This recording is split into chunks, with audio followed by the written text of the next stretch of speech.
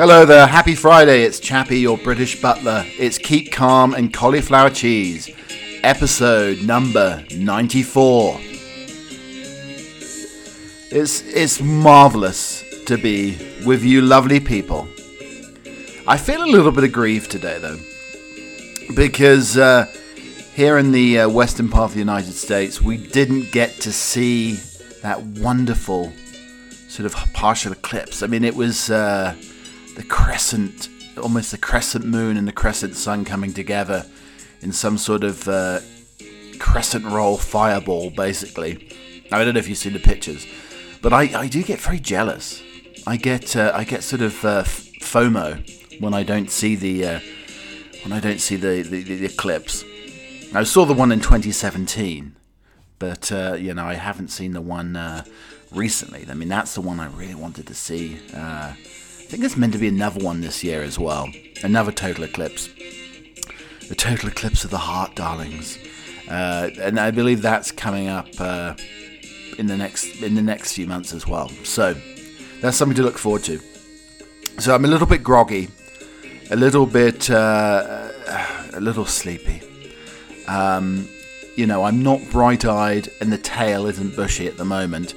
But let's hope the tail become bushier through the course of the show. There's always hopeful. You can always brush it up, get that plumage up, and then have a fairly bushy, prominent tail by the end of the program. I mean, that's what everybody hopes for, I would say. Not always the case, though. I mean, we can hope and pray that the tail will be bushy and fluffy by the end of the show. So I woke up rather suddenly this morning after a pretty nasty dream. I do have these sort of recurring dreams, and again, it's probably watching too many British detective shows. That's part of the issue. But today, I woke up and I have these recurring dreams where I get killed in a rather dastardly fashion. Similar to people who get killed on Midsummer Murders. But, I mean, some of the Midsummer Murder ones that I've had, I mean, I've been crushed by a huge, giant wagon ball of cheese. I don't know if you've seen them before. These industrial-sized cheeses. They're almost similar to the Indiana Jones situation, which, where he's nearly crushed going for a tunnel. But that's a rock, that's a boulder. In my case, in my dream, it's actually a big ball of cheese. Not sort of an Edam, something a little bit more mature, maybe wax-coated. I mean, everybody knows my obsession with the whole wax-coated cheese thing. I mean, I've gone on about that on podcasts previously. But today, I think because I was hoping to watch cricket. I mean, I'm one of these fools that, I said this before, that gets up very early to watch cricket, English cricket, test match cricket. And today I woke up with a pounding head. Not pounding, but pounding head. And it was the feeling of being hit 1,000 times by a cricket ball machine. That was the dream. That was the essence of the dream, where I was basically pummeled by red leather cricket balls for, I don't know, it seemed like an absolute aeon. It seemed like all the sands of time had come together, and that's how long it seemed to me that I was being hit by this cricket ball machine. And that is actually an episode of Midsummer Murders where somebody gets killed by being pummeled by cricket balls. But there we go. Dreams become reality in this sense, I suppose. But I'm feeling fine now. I have my cup of brew. I have my cup of Charlie. And that's making things a lot better. But welcome along to the program. It's lovely to have you here. Again, I'm trying to record this show a little bit early on a Friday because it's steaming hot. I mean, I could probably sear myself on the pavement. One side, sear the other, maybe coat myself with a little bit of butter, and I'll be a delicious piece of meat. So I hope you're easing into your day. as I said, I eased into my day, no snooze alarm, but with 1,000 cricket balls hitting me in my dream. And that's one way to wake up. But I don't know if being sort of hit into the head with cricket balls probably is... still, I remember the first time I was hit with a cricket ball in the Ghoulies, in the Goulash, in the Goonies, in the Crown Jewels. Yeah. I mean, I don't think I felt pain like it. I mean, that sort of pain is the throwing up pain, where immediately you vomit in your mouth, not just a little bit. And you need to ice, you need to lay back and think of England and forget that it ever even happened, because it really is one of the nastiest situations ever when you get that feeling, and it's sort of wrenching and hits right to the back of your stomach. It really is. It is really one of the worst feelings. So I hope you're gently a slow drum roll into the day for you. So today on the programme, fence sniffing, something that I found that I've started doing. The power of rhubarb, the day the turmeric fell, the blunderbuss gun, also female dogs, like ladies, there's something that they don't like men doing. It's a fun-packed packed to the rafter type of show today. And more tales from the old caravan site in oldie England. And also, we've got the situation where the 5G isn't really cutting the mustard. And we're not talking like a pretty weak, insipid Yankee mustard. We're talking a fiery English mustard. It's not hitting that mustard. It's pretty poor. In the days when you thought you wouldn't have signal issues anymore, where you wouldn't have it wouldn't remind you of those days where you hear the squeaky sound as the dial-up tries to connect. It's almost going back to those days ago, And I found this recently with these power cuts that I've been getting of late, where the hamsters haven't quite been going around in the wheel fast enough, it seems, and I'm not getting any 5G. Once that power goes out, I'm not getting any sort of 5G or anything. I might as well get the cup with a piece of string, and that's as good as it gets for me when it comes to cellular phone coverage. Also, something that I wanted to research a little bit: sea snot, the smell of bad coffee. This whole Instagram, it's a huge trend with people posting things on Instagram. It's their brighter, better life. It's keeping up with the Joneses, everything else. I think we talked about a little bit about this before. But the whole Instagram craze, it's a sort of whole FOMO thing going on. I have a little tongue twister for you to practice, maybe over the course of the weekend if you're incredibly bored. Again, we have this whole social dilemma, subliminal messages from the AI world. The AILs have been out again, but they've actually been this time they're suggesting TV shows that I may like, which I don't know if I agree with them on this particular one. But miner digs deep for engagement diamond and finds treasure in Arkansas. The loneliest African elephant finds comfort with a heavy logger. Also, we have some trump or trombone coming along the way. That's sliding into the show a little bit later. Over the course of the next couple of shows, we have a show today, a show tomorrow. We may have enigmatic English eccentric habits, historical Tinder, where we take one of the most reviled historical figures and probably sort of swipe left or right on them for an eternity. Crocs maybe being reevaluated as a fashion icon rather than fashion faux pas. This time of year, I really have a penchant for Eton mess, the meringue dish. Absolutely delicious. We're going to be talking maybe hammocks as well.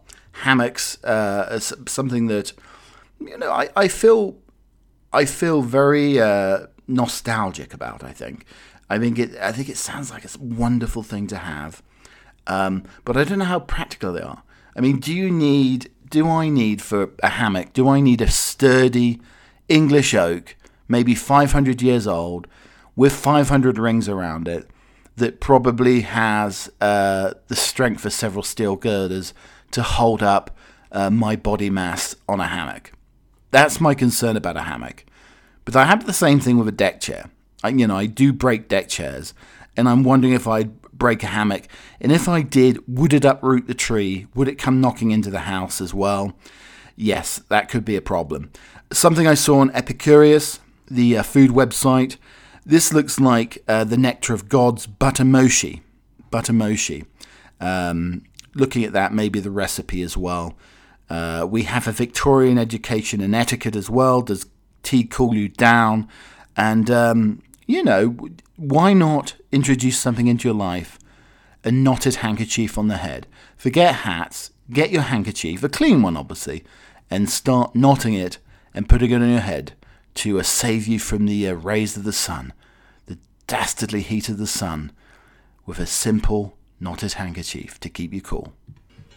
So, before air conditioning, some of our forebears, our grandparents, had some great tips to keep houses cool before air conditioning was commonplace. And I mean, this is something that you need to think about in England. I mean, my grandparents had these draft excluders, these snakes that they used to put down on the floor across the doors, because the houses had built-in air conditioning. They were so drafty.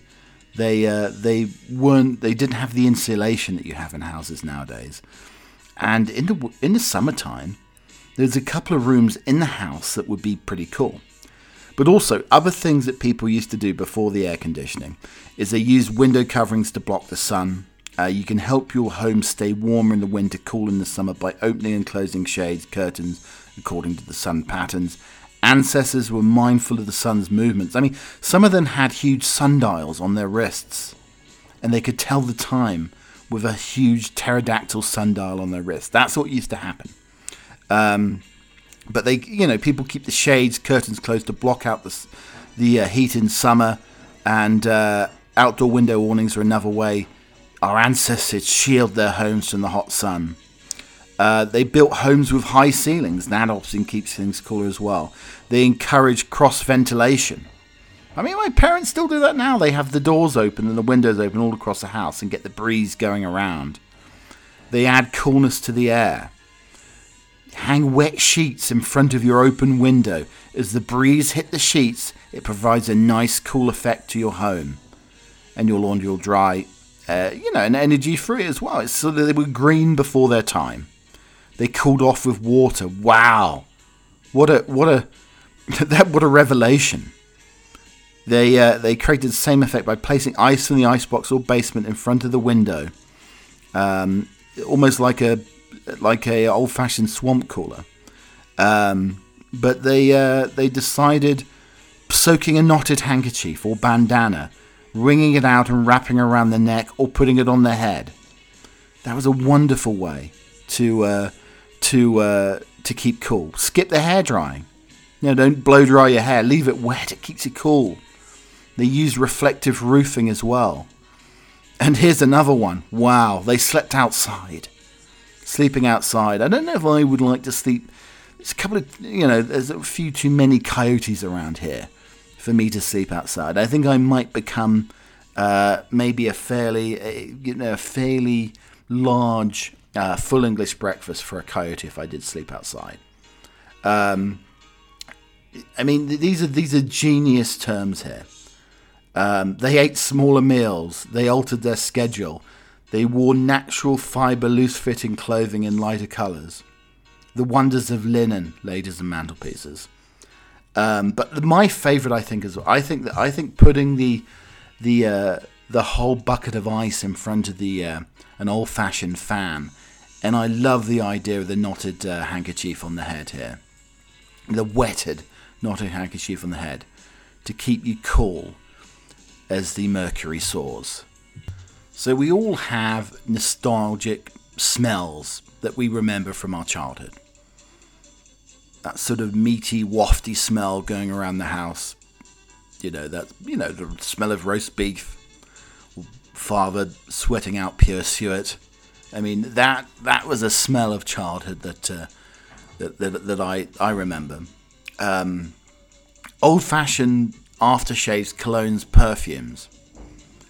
I did have a co-worker many years ago in Butler training camp who, he was a gentleman probably about 10 years older than me, but he used to wear very old cologne aftershave, like an Old Spice or a Brut, but it reminded me of what my grandfather Wallace used to wear. Now, he was certainly from another golden generation, but this gentleman I worked with was a younger fella, and I hadn't smelled that aftershave since my grandfather wore it. So, and he died in the late 90s. And I remember one time when I was walking around the wilds of New Mexico with my trusty hound George, and I smelled this very it's a very pungent but light, that's probably a contradiction in terms, but it was a very floral, fragrant type of smell, a lavender smell that my grandmother used to wear, and I hadn't smelt that in 25 years maybe. And the smell takes you right back. But something else that I found is people seem to be coating their fences with this, almost this type of creosote. I don't think it's a tarmacadam, but it's a creosote type of product to, I guess, protect the fence, the wooden fence. But you know what? That smell of creosote, I don't know if it is creosote, but I don't think they can have that anymore. But anyway, somebody must have had an old, classic vintage can of creosote, and they painted this fence. Now, I had to stick my honker right next to that fence. When I'm talking about my honker, my nose. I mean, you don't want to put anything that might burn. But that creosote, I imagine, would burn quite nasty, especially when it's super hot. I mean, it's that stuff could conduct heat like no other. But I put my snout next to the fence, and it took me right back to maybe 1984 or 5. That smell of creosote that my father used to coat the fence with, and coat the shed, his old shed, that he used to, take a flask of tea in, he had a couple of buttery crumpets. That's where he used to spend a lot of his time in the potting shed. I mean, he was like Percy Grower. He was in the potting shed, he used to coat this fence with the smell of creosote. Now, it's probably incredibly bad for you sniffing creosote, and I wouldn't recommend smelling it. I mean, it's probably as bad as over time as smelling glue, and that's probably maybe why I've lost a lot of brain cells over the years from sniffing. But I had to, one last time, get the old snout, get the Cyrano de Bergerac snout right next to the fence and give a nice, good old whiff, a good old sniff of that age-old nostalgic smell of creosote. So, in bygone days, people used to drink tea to cool them down. Now, this is something that my grandparents probably told me, and, it's similar to an old wives' tale. But, they've been drinking tea in English climes, or English parts of foreign climes for years and years. But does tea cool you down in hot weather? The age-old debate possibly is settled. Rumours have long abounded that hot drinks like tea can help you cool down in spells of hot weather. So is there any science to back it up?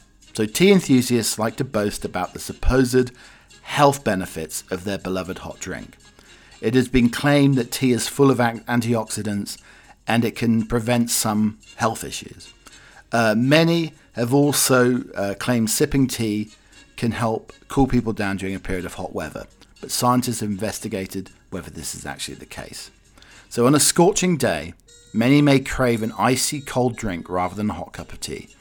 But some advocating hot drinks as a solution in sweaty weather, some may find themselves putting the kettle on. But is there any science justifying the claim that cold drinks can indeed cool you down in hot weather? Well, scientifically speaking, there is not an easy yes or no answer to this question. In 2012, researchers at the University of Ottawa... Now, why are they going to Canada to... they need to take this to Oxford University. You need to take this... Forget taking down pictures of the Queen, Magdalen College. You need to start doing a bit of tea research here. So, sit outside with your knotted tighty-whities on and get to work on whether or not tea cools you down in the summer. Come on, Oxford. Come on, Cambridge. Speaking to the Smithsonian Magazine, Dr. Ollie Jay, one of the authors of the study, if you drink a hot drink, it does result in lower amount of heat stored inside your body, provided the additional sweat that's produced when you drink hot drink can evaporate. Therefore, the reason someone may cool down when they consume a hot beverage is that they actually sweat more. When the sweat evaporates, it works to cool a person down. Now, this is the worrying thing for me, because I don't really want to start sweating into my tea. I mean, it might affect the tannins in the tea. A little bit of salt in there. And I do sweat like a faucet being turned on sometimes. Dr. J said, what we have found that when you ingest a hot drink, you actually have a disproportionate amount increase in the amount of sweat. Yes, the hot drink is hotter than your body temperature, so you're adding heat to the body. But the amount that you increase your sweating by, if you can all evaporate, more than compensates for the added heat to the body from the fluid. However, the circumstances have to be right for somebody to cool down after they drink a hot drink. So in a humid heat, the sweat cannot evaporate from the skin surface. On a very hot, humid day, if you're wearing a lot of clothing, or if you're having so much sweat that it starts to drip on the ground and doesn't evaporate, God, this sounds attractive, doesn't it? The hot drink does add a little heat to the body, so if the sweat's not going to assist in evaporation, go for a cold drink. So based on the findings of the study, in some circumstances, drinking a hot drink such as tea could help somebody cool down during a spell of hot weather. But depending on the weather and the circumstances, it may be better to drink a cold beverage instead. I mean, this isn't really telling you anything. I think I'm just going to drink the hot tea and have the knotted handkerchief on my head here. I mean, this article is similar to the very disappointing program on the woolly mammoth being excoriated from the ice in, I don't know where it was, the Antarctic. I mean, you watch the whole program and you see the mammoth carefully being removed from the ice. And then, it's a block of ice with a woolly mammoth inside of it. And that's when the program ends. I want to see what the mammoth's last meal was. Was it beans on toast? Was it fish fingers? I mean, what was a mammoth's last meal? But they stopped it. And this article doesn't give me any information. It stopped at the point where you're getting the answer to the age-old question, if tea really does cool you down when you're hot. It's left up in the air. It's another mystery. There's another mystery of the universe that will have to be solved on another time. I mean, it may take beings of phenomenal more intelligence than us, maybe alien life, to eventually solve the problem and the issue and the question of if tea cools you down when the weather's steaming hot. Oh, cha-cha-cha. So they always say, don't expect the Spanish Inquisition. But they may need to update that old adage, that old Monty Python sketch, an old adage about the Spanish Inquisition. Maybe update it to, don't expect a flying dildo riding on a drone. That is probably the update, I would say.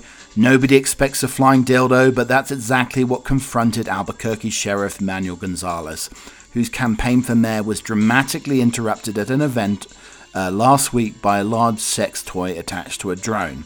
The drone hovered towards Gonzalez as he was answering a confrontational question from a member of the audience, but it provoked nervous laughter from the crowd of about 70 people. Gonzalez attempted to answer and continued muddling through his answer as a woman in the audience said, "Is that a dong on the drone?"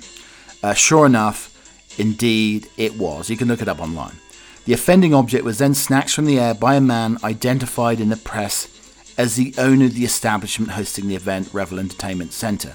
The incident occurred and resulted in criminal charges for Kaylin Ashby Dreyer, who reportedly been accused of punching Gonzalez on his hands during a brief scuffle at the foot of the stage after the flying dildo was grounded and Dreyer tried to retrieve it. Dreyer had then charged with a petty misdemeanor battery operated, maybe, misdemeanor resulting in evading, obstructing an officer. Gonzalez's campaign issued a defiant statement saying the candidate was unhurt and blaming the whole thing, which was captured in the video, on the young lady. I don't want to be intimidated by a flying dong, the dong drone, basically. By now, many people have seen the video. Manny was interrupted by the drone with an adult toy attached to it.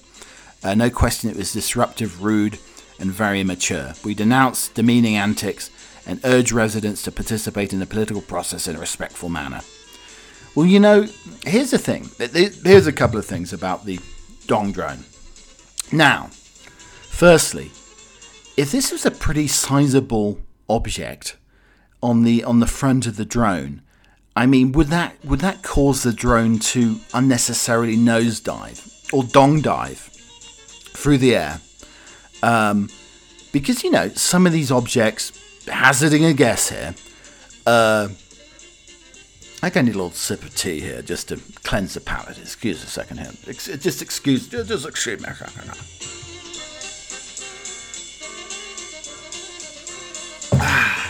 Yeah, that's very nice. So back to the dong drone.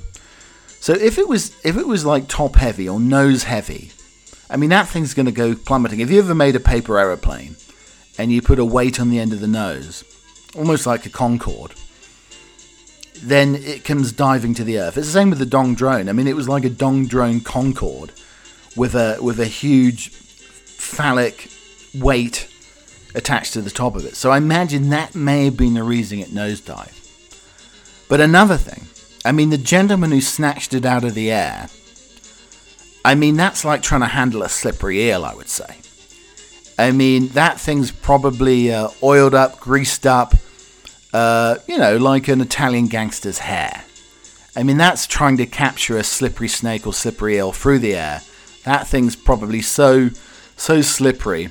I mean, it could become a parlor game or a circus game where you have to snatch the dong drone out of the air and, maintain some semblance of organization, not tumbling to the floor.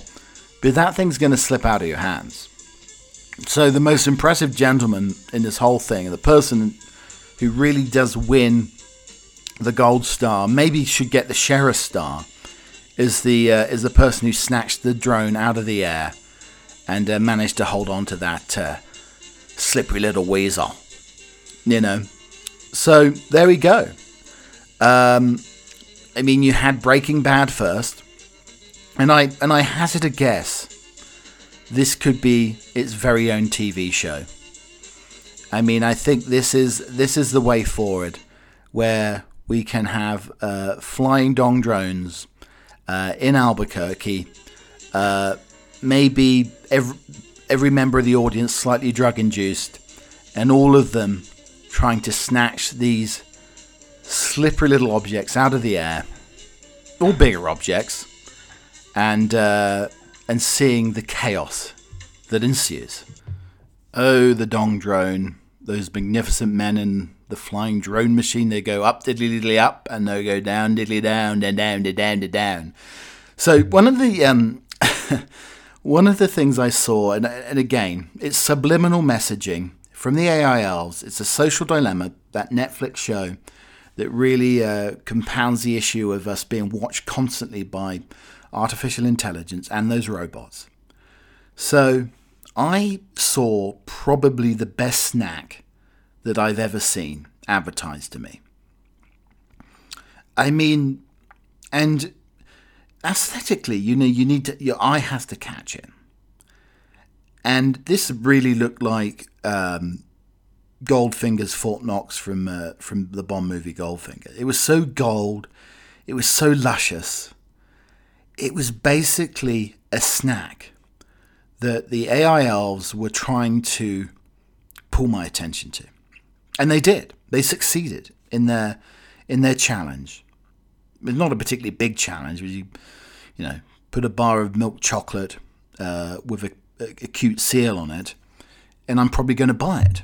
Or some endangered animal. I mean, that's one of the best marketing campaigns ever. Money going towards endangered species with chocolate bars. Brilliant marketing campaign, I think. A polar bear with some milk chocolate in the middle of white chocolate or something. Absolutely delicious.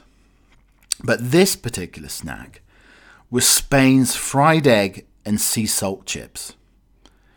Now, sometimes, you feel like, an egg in the morning, pretty quick to make scrambled eggs or a poached egg or fried egg or something like that. But not so quick to make the potatoes. I do like a fried potato, breakfast potatoes, in the morning. And I do really enjoy those.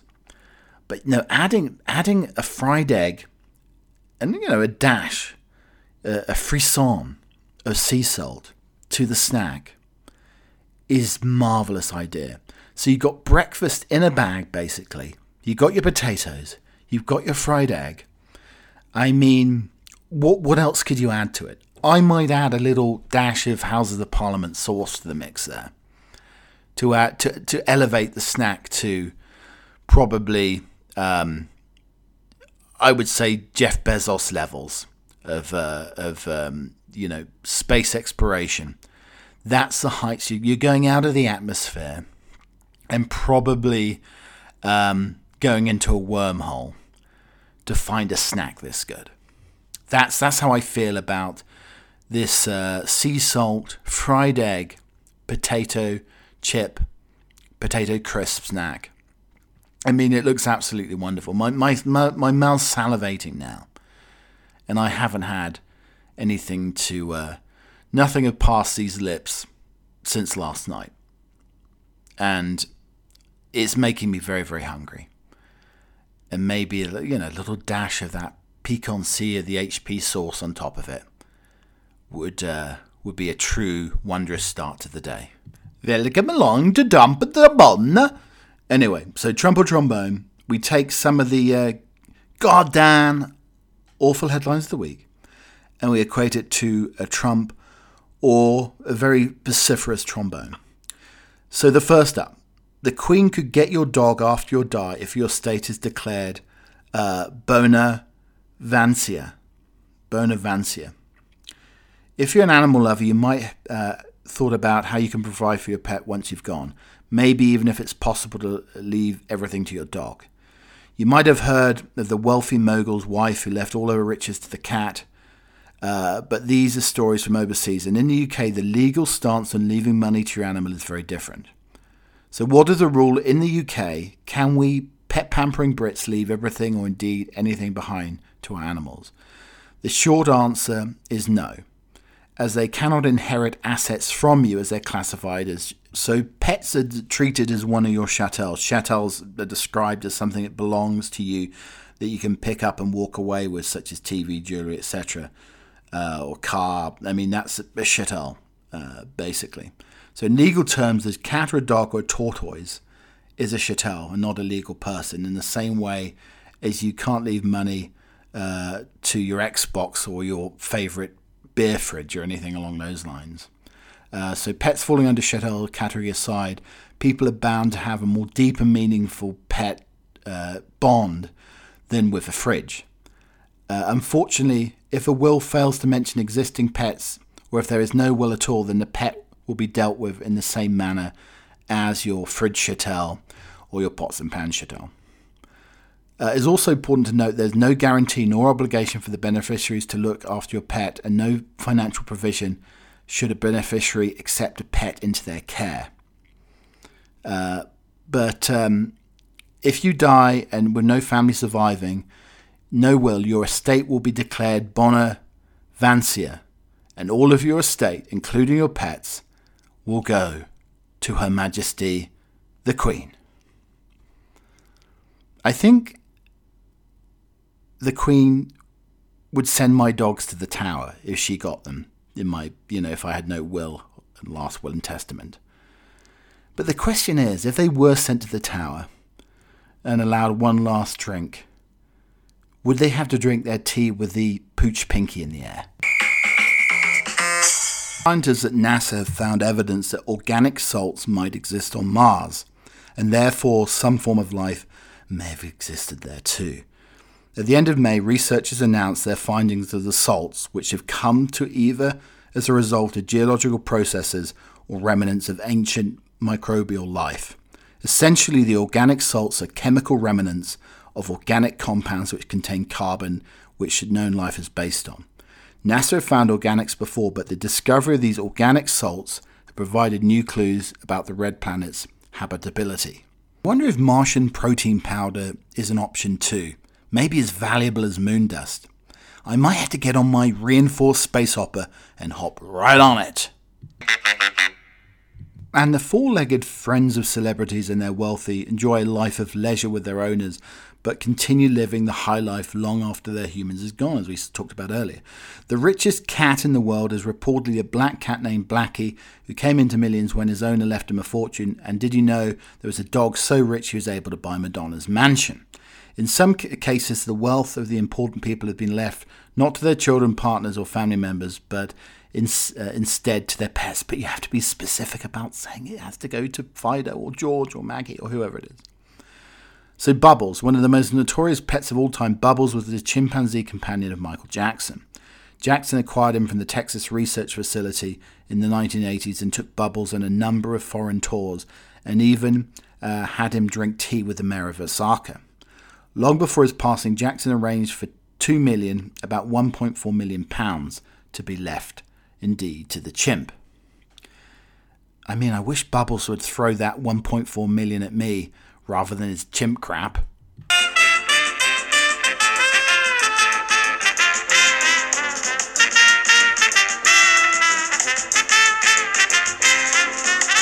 So we have more education and etiquette.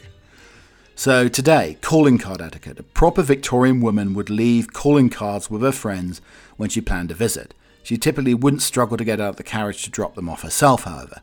If you arrived in town for an extended visit, it was customary to go around leaving your calling cards. This was a way to announce your presence and arrange visits to keep up old acquaintances.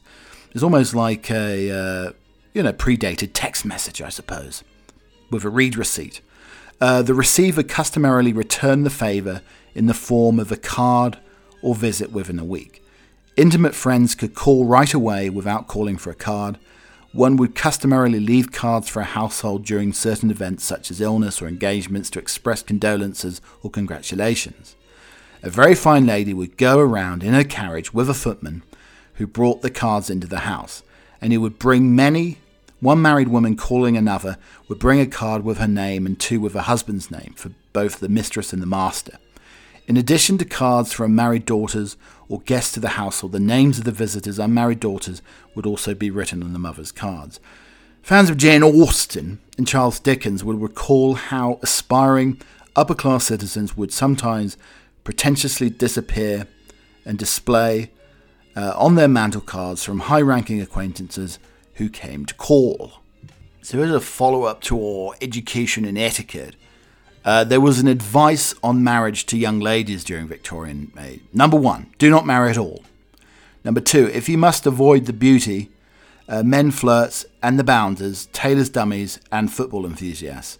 Number 3, look for a strong tame man, a firelighter, coal getter, window cleaner and yard sweller. Number 4, don't expect too much. Most men are lazy, selfish, thoughtless, lying, drunken, clumsy, heavy-footed, rough, unmanly, brutes, and need taming indeed. Number 5, all bachelors are, and many are, worse still. If you want him to be happy, feed the brute. Number 7, The same remark applies to dogs. And number 8, you'll be wiser not to chance it. It isn't worth the risk. A suffragette wife. Okay, so it's a big sort of G7 summit in the UK in Cornwall at the moment, where basically it takes 20 hours to get to the tip of Cornwall on one road. So I don't know whose brilliant idea it was to have a summit in probably one of the hardest places to get. One of the most beautiful places to get to, I have to add. But anyway, so Biden and Johnson, Boris and Joe meeting for the first time looked a little bit awkward, especially after the Northern Ireland thing that Biden said. But here, I'm wondering if Biden could lend Boris a pair of his aviators. But I think those aviators pushed back on the head could keep Boris's hair out of his eyes. I think it could be maybe a more manly type of hairpiece or hairband or Alice band to keep that floppy blonde mop out of his eyes. Thank you very much for listening to the podcast today. I will be back tomorrow. I made me some matchsticks on my eyes because I feel I have to get up before the mercury rises in the butler's nook. But it becomes a little bit clammy, a little foisty here in the butler's nook. I certainly don't want to become the dumb waiter by the end of the show. Don't want that. Certainly not. So this has been a podcast. Like and subscribe on all of the platforms. Love the comments, love the interactions on Instagram. Putting a lot of old British comedy up there as well. And I think the millennials are sort of enjoying it. They're thinking, what's this weird, slightly innuendo-driven comedy that Chappie's trying to introduce us to? But that is the essence of the British comedy. It's, little slapstick and indeed very naughty. Across all platforms, if you like to, get the baby to sleep with some sort of gentle, soothing, lullaby-type dulcet tones, then the audio versions are probably where you need to go. If you like something to dance around to, a lot of summer tracks, bit of rock and roll, lots of soul, lots of funk, lots of feel-good, then the Musical Emporium on Spotify, Keep Calm and Cauliflower Cheese, is where you need to go to listen to some good music. I mean, this week, here, it's all written down, it's all scripted there, people. We have some typically tropical. We have some Prince. We have some David Bowie. We have some Go West, some Madonna.